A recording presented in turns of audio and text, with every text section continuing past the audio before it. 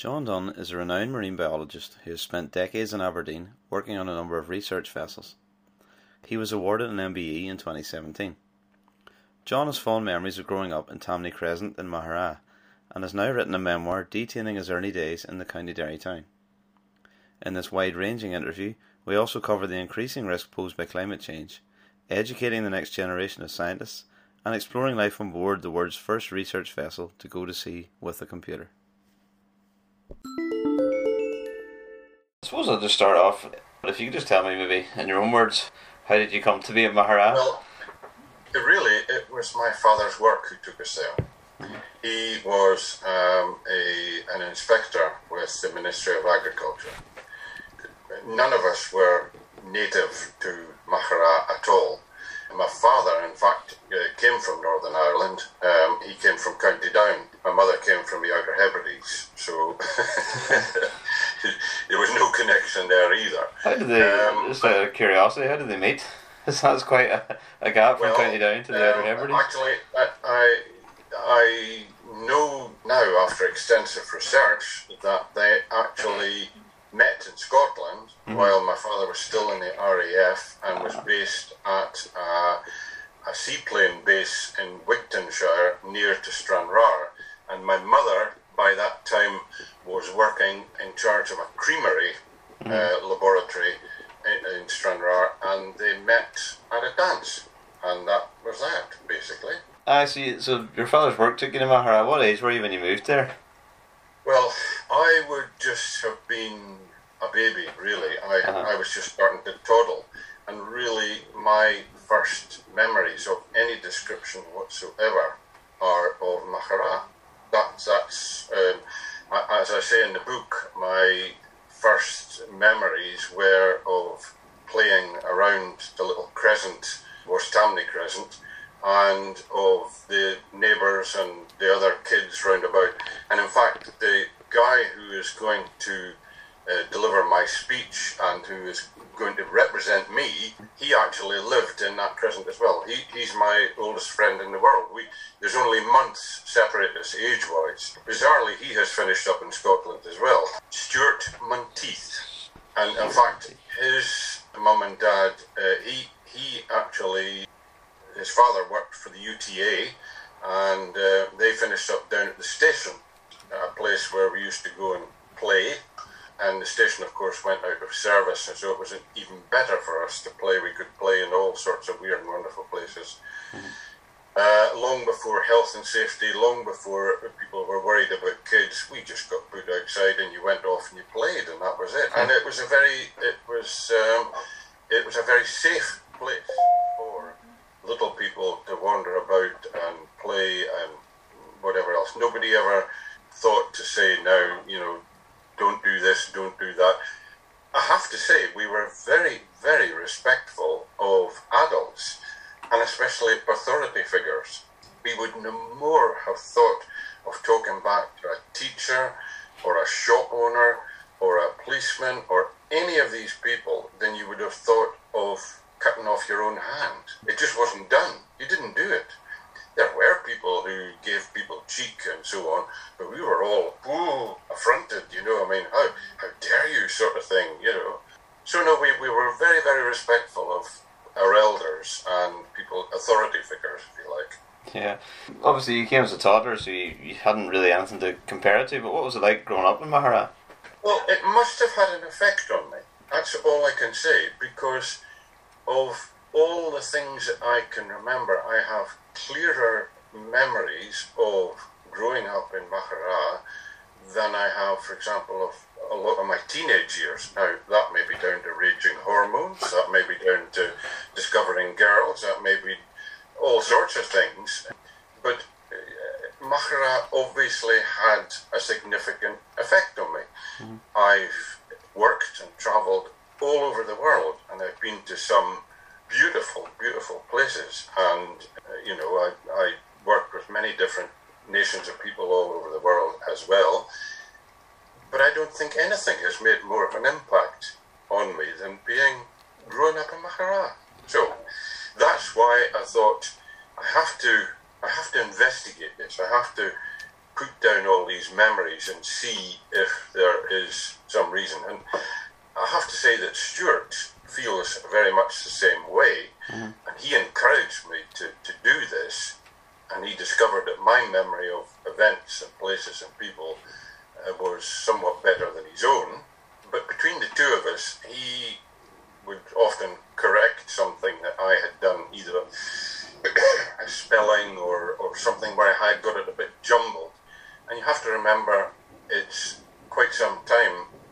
I mean, I left Maghera, my family left Maghera because my father got moved to Ballyclare with his job when I was 11 and wasn't back again until I was an adult. Going back to write the pieces about Maghera, has it made you any clearer of just how it's influenced you in your life and your career? There were probably more characters per square inch in Maghera, although I at the time didn't realise they were characters. They were just people. The people there, whoever they happened to be, whether it was the blacksmith, whether it was the men standing at the corners who didn't have any work or whatever else, they always spoke to you. They always had time for you. They were always friendly. You went into a shop, the shopkeepers were polite, civil, friendly, and dealt with you in that way. It was a friendly place. Well, I suppose that helps too whenever you're, even like your father and your mother there moving from somewhere else there, it definitely would have helped them settle. My father and mother were certainly very much hail fellow, well-met people. They dealt with everybody with a very even hand, a very open hand. Everybody got, a welcome. Everybody was dealt with in a very open and honest way. And I know certainly that my father was very much appreciated in the farming community. And of course at that time, and still I would suspect to this day, Maghera is very much about farming. It's very much the centre of a farming community. And knowing farmers as I do, news of somebody who's an awkward cuss, or somebody who's being awkward, or somebody who's being a job's worth or whatever else, that news travels much faster than somebody who's trying to help you and somebody who's telling you it as it is and dealing with you in an open and honest way. And that's what my father did. I never knew us ever driving into a yard in any farm that we visited where they weren't glad to see him. And proof of that was he used to come home virtually every day from wherever he'd been with eggs or hens or beef or something, home baking, jam, vegetables, fruit, whatever. The folks, the farmers might go, "Oh, no, Mr. Dunn, here you go. I just made this, or here you go, have this, and whatever else, and so on." Proof that he was appreciated in the community, and that was. And of course, the other thing was, although I didn't know it at the time because I was just a little boy, and you are not conscious of how poor everybody really was, to be honest. Blunt and honest. I never thought of us being poor, but when I look back on it now, I suspect we were sailing pretty close to the wind most of the time. And that was one of the reasons that my father, in fact, had most of the back garden turned into growing his own vegetables and fruit and everything else. And, growing potatoes, and we had them in a clamp outside to keep us going the winter, sort of thing. And kept us more or less self-sufficient in veg and fruit. But any surpluses that were, my mother was a prolific jam maker and chutney maker. And even when we were out for walks, we would be harvesting rose hips off the hedges and other things out of the hedges, blackberries.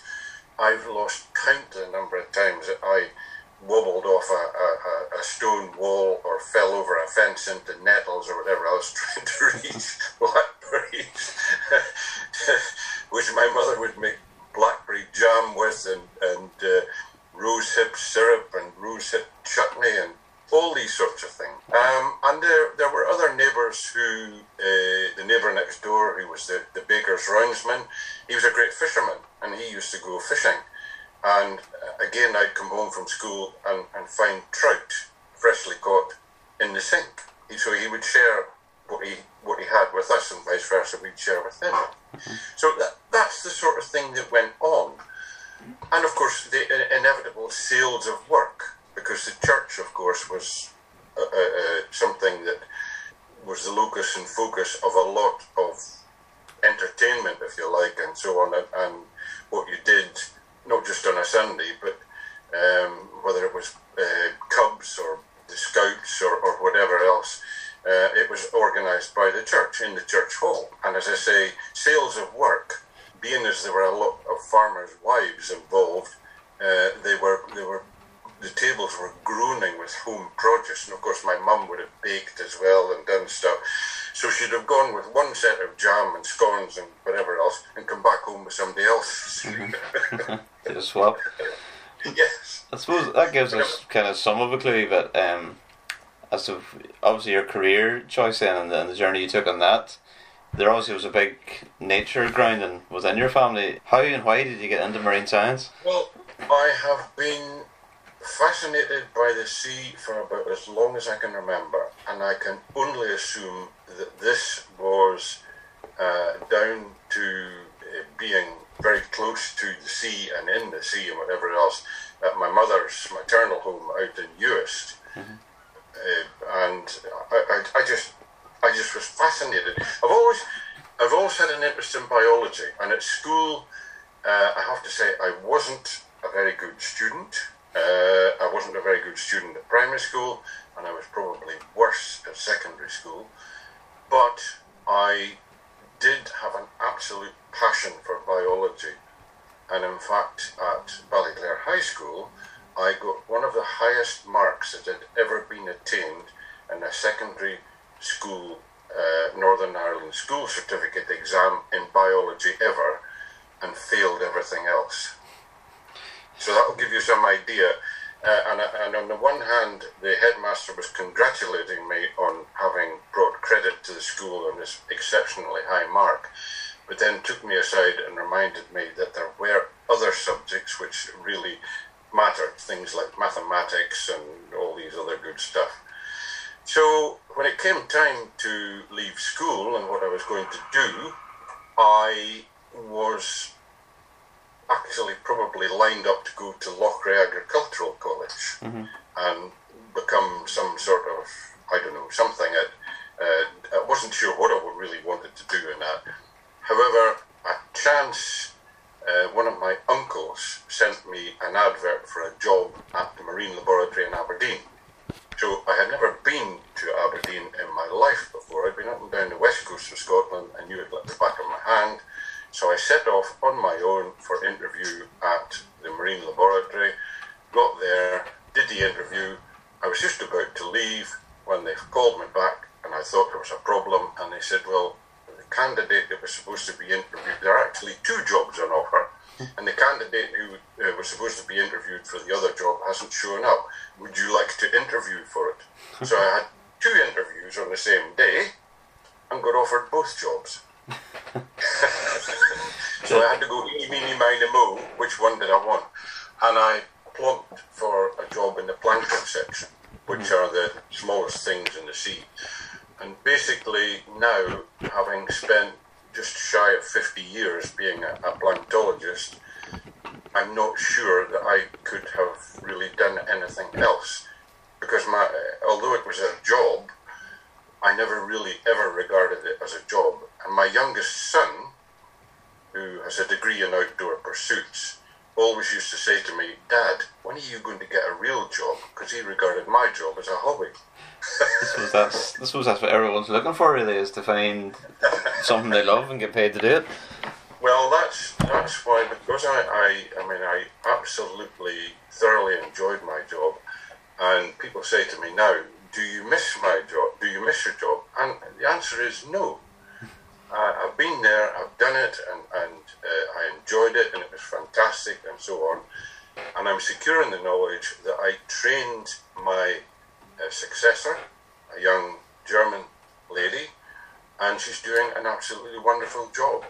And she freely admits that if she had not sat at my elbow and had the benefit of me emptying everything that I've got in my head out, and of seeing how to deal with, for example, research vessel crews and captains and others that you have to interact with and so on, she wouldn't be the scientist she is today. Because there's no manual. Nobody can give you a book and say, here, if you read this and you do this and you get to chapter 5, everything will be okay. It doesn't work like that. It's called experience. You only acquire that by using it and doing it and getting it wrong and then not getting it wrong again. That's why I became a STEM ambassador, and that's why I have tried to satisfy the phenomenal demand there is.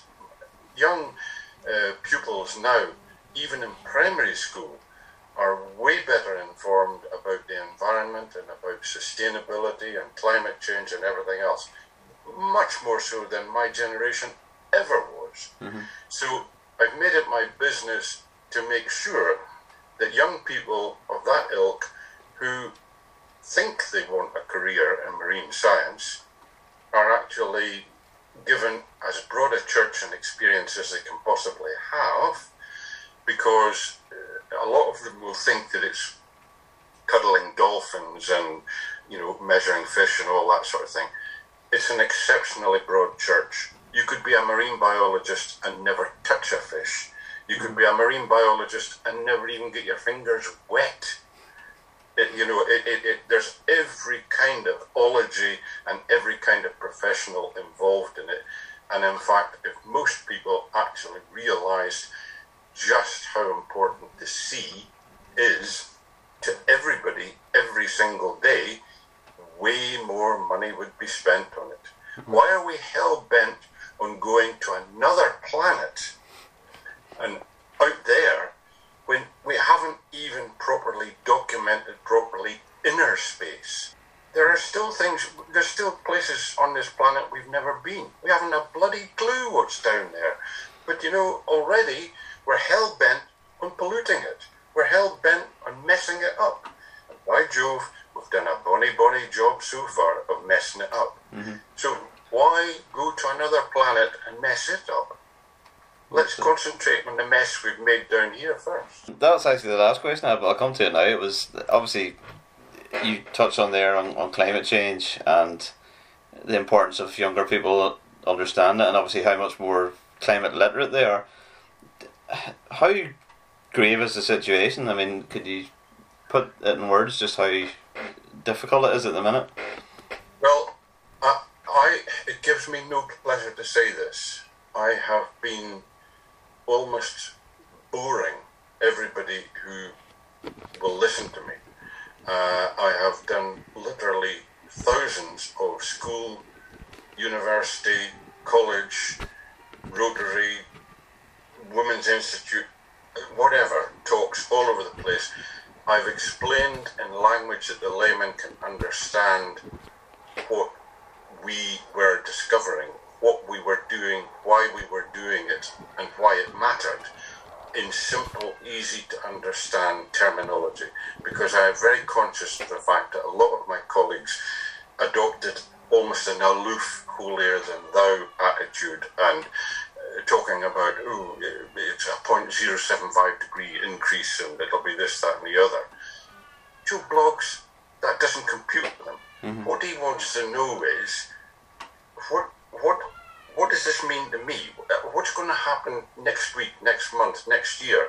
Are my kids going to be is our future going to be screwed up by this?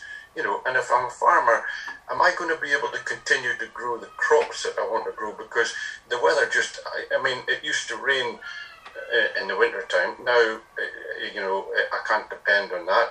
And the temperature, sometimes I plant the stuff in the ground and we get a drought and it dies in the ground ever before we get it to grow again, and so on and so on.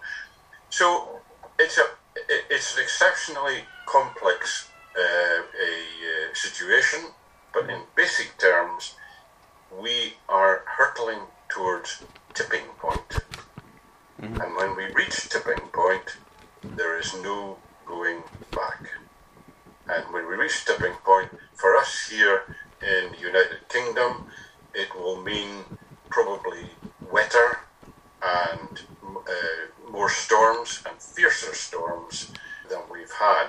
So the weather will become significantly more volatile. So you will get more localized flooding, you'll get more localized very, very strong winds, and you'll get more localized droughts, all of which will significantly disrupt our way of life. So the other thing, of course, which everybody's now beginning to waken up to, pandemics, of course, are also caused by, and can be caused, and I think when this one is fully investigated, by climate change as well. Because if you upset the balance of nature by man's activities and so on, then you unfortunately reap what you sow. And viruses and other things, pests and diseases and so on, are always the first things to capitalize on a disruption in the environment. You've only got to look, for example, battery hens when they first came, industrial farming when it first came, and whether it's fish farming or hens or pigs or whatever, if you do not have the husbandry and all that sort of good stuff absolutely bang on, then you will almost certainly be wiped out by a disease or a pest or a virus or something, which will march in, take advantage of the situation, and poof, that's it. That's the stark reality of it. So it's heartening to see things like people being asked not to mow their lawns, for example, down to the quick, and local authorities to plant more flowers, and ways of stopping water, for example, roaring off hillsides and deluging communities and whatever else. And there are lots of simple things that can be done to slow its progress and to stop it and so on. Not developing in bogs, not developing in floodplains, and alternative fuel sources. Now, everybody's heading off down the road of electric cars. Well, sorry. While that's all very laudable, it's not putting out fumes, but it's a short-term sticking plaster over a huge problem. So I would like to see more emphasis being put on fuel sources which are genuine crossover fuel sources. For example, hydrogen. You can produce hydrogen very quickly, very cheaply, and your car or your lorry or your bus or your tractor or your JCB can be modified very, very quickly to run on hydrogen. Here in Aberdeen, we've got hydrogen buses, hydrogen bin lorries, hydrogen vans, all the rest of it. And in fact, for those who love flying, and of course we have a love affair with flying, hydrogen aeroplanes are the bee's knees, because if you think about it, an aeroplane sitting on the ground with its tanks loaded with hydrogen is the same weight as one loaded with avgas. But if you take it up to 36,000 feet, the hydrogen, weight-wise now, is only a quarter of what it was when it was on the ground. Because the higher you take hydrogen, the lighter it gets. So you can run with the same fuel load, but your plane has suddenly become 3/4 lighter. So you'll run much more efficiently. I'd come across an article that you contributed to about the SS Explorer. And, Yes. And kind of, I think there's a play they were bringing out, or a book around it as well. Yes. Just, it was one of the things I wanted to ask you, what was it like being on board? It's an interesting crew. You said a lot of them were taken from the prison, because the wages weren't as big or as good on the boat. Let's put it this route. The government has never ever paid properly. Whether you're a scientist, or whether you're an officer, or whether you're a crew member, they've always paid the bottom dollar, not the top dollar. So back in the day when the Explorer was on the go, the Explorer, incidentally, was the last 3-cylinder steam reciprocating vessel built in Aberdeen at Hall Russells. The Explorer was, she was old-fashioned really when she was launched. But she was a very, very solid boat. And the testament to that, of course, is that she has survived the scrapyard twice, and in fact she lay semi-derelict up in the Cromarty First for quite a few years before being bought by the Preservation Society and now down in the dock in Leith. And really, it's a question of the Preservation Society is trying to save this vessel. Anybody who ever goes on board it, even though they've never been on board a vessel like that before and goes round it, is absolutely blown away by what they see on board it. And it's like a time capsule of everything that was engineering-wise in the marine world de rigueur in the 1950s. You know, it's like a living museum, if you like. So the Citadel Arts wanted to do a play about it, and I was interviewed by the playwright and Citadel Arts director, and I went down, in fact, to Leith and watched a performance of it, and I have to say it was a bit weird sitting in the audience watching a young actor playing a young me on the stage and listening to him saying things that I said when I was on board the ship. So that's a very weird thing. And then there was a Q&A session after the play was over. So the audience were myself and Jim Yorkston, the cook, and an engineer who'd actually all served on board the vessel, went up onto the stage and answered questions from the audience who just watched the play. That was an even weirder situation.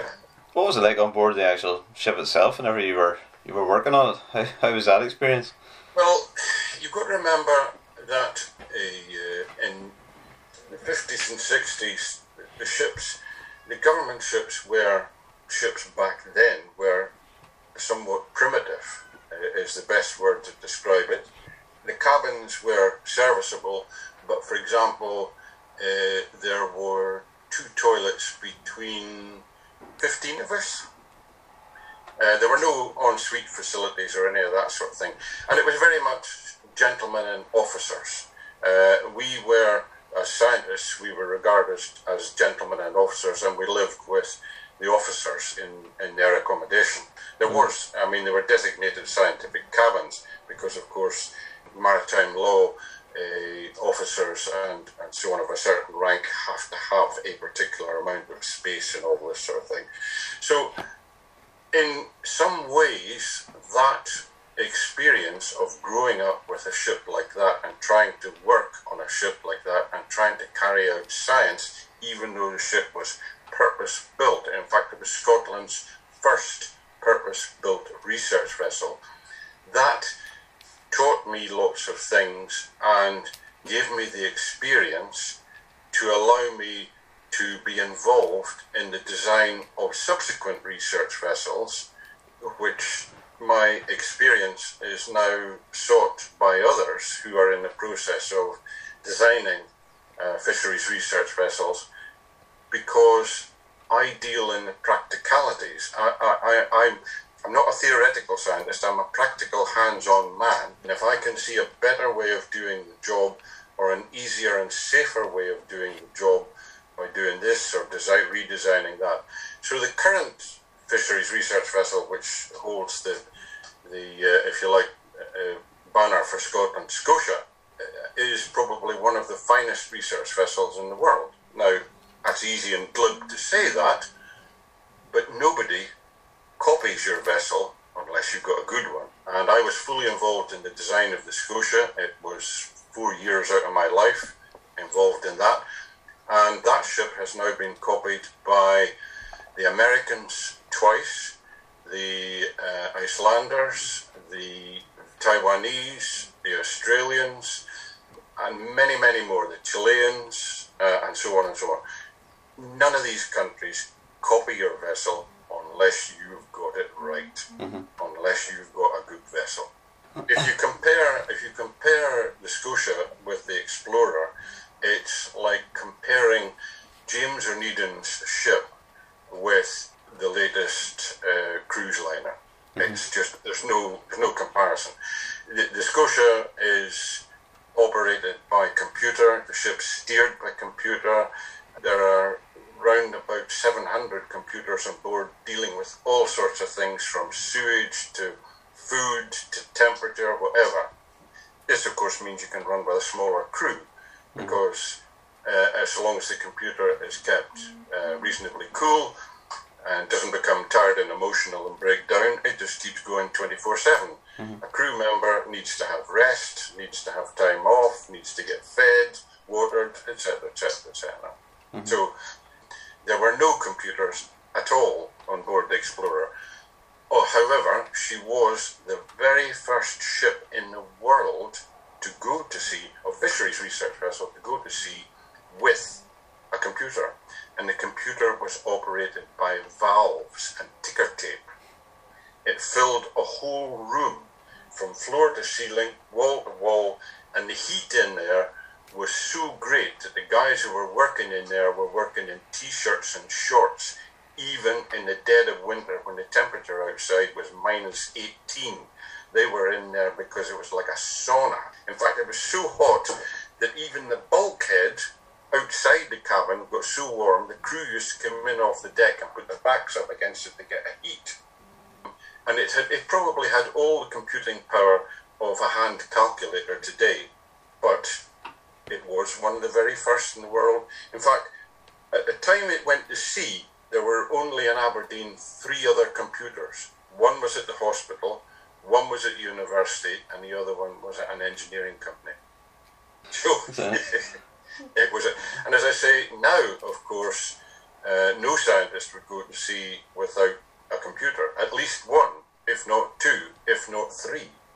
And most scientific operations require significantly more. So, at any one given time on the Scotia, you can have up to 1,000 computers all working on different things and doing different things and so on. But the interesting thing is that if the electricity fails, or if the computers go fut, or something does go down, then you need to be able to fall back to the basic principles and be able to do things without the computer. And that, for a lot of people, is a big ask. Because all their education, as they've been brought up through school and university and everything else, it's all been digital, it's all been computers. So they don't know how to do things without the computer. And that, for me, was a big part of teaching new scientists what to do if you're on your own. I suppose just to bring us round to Mahara again to finish off, do you get over much? Not as much as I would like to, and that really, in many ways, was down to the job, because I had to go away to sea. So if I spent 22 days away at sea, and I might have an abbreviated the length of a trip, I might have 4, 5, 6 of these a year, plus field trips and so on. I didn't think it was fair to my family to then suddenly disappear off to Northern Ireland. So by the time you'd taken in family holidays to here, there and wherever, there really was no time left. I did go back. I was invited back to talk to an eco club at my old school at Ballyclare, and I was also asked back to talk to senior pupils at Rainey about potential careers, if you like, and so on. I took both of those opportunities to try and literally rush to Mahara, but it was a case of driving in, drive around, drive up to Tammany Crescent, have a look at it, take a few photographs, walk up and down the main street and hope that you'd bump into somebody you might recognise or whatever else. And that was about it, basically. So my intention was, pre-pandemic, was to actually go to Mahara and deliberately go to see people and speak to people and all that sort of thing, but it didn't happen. And even after the pandemic, I certainly would have been there at the opening of the centre and at the book launch and so on. But I'm afraid events have somewhat overtaken me, so I can't do that either. However, the next best thing is that Stuart is representing me, and he's going to be there, and he's a worthy representative and knows as much about me as I know about myself. And he is he will give a good account of both of us. Thanks for listening. Don't forget to give us a share online or recommend us to a friend. You can follow us on Facebook, Twitter and Instagram by searching for @DerryPost and @DerryNow.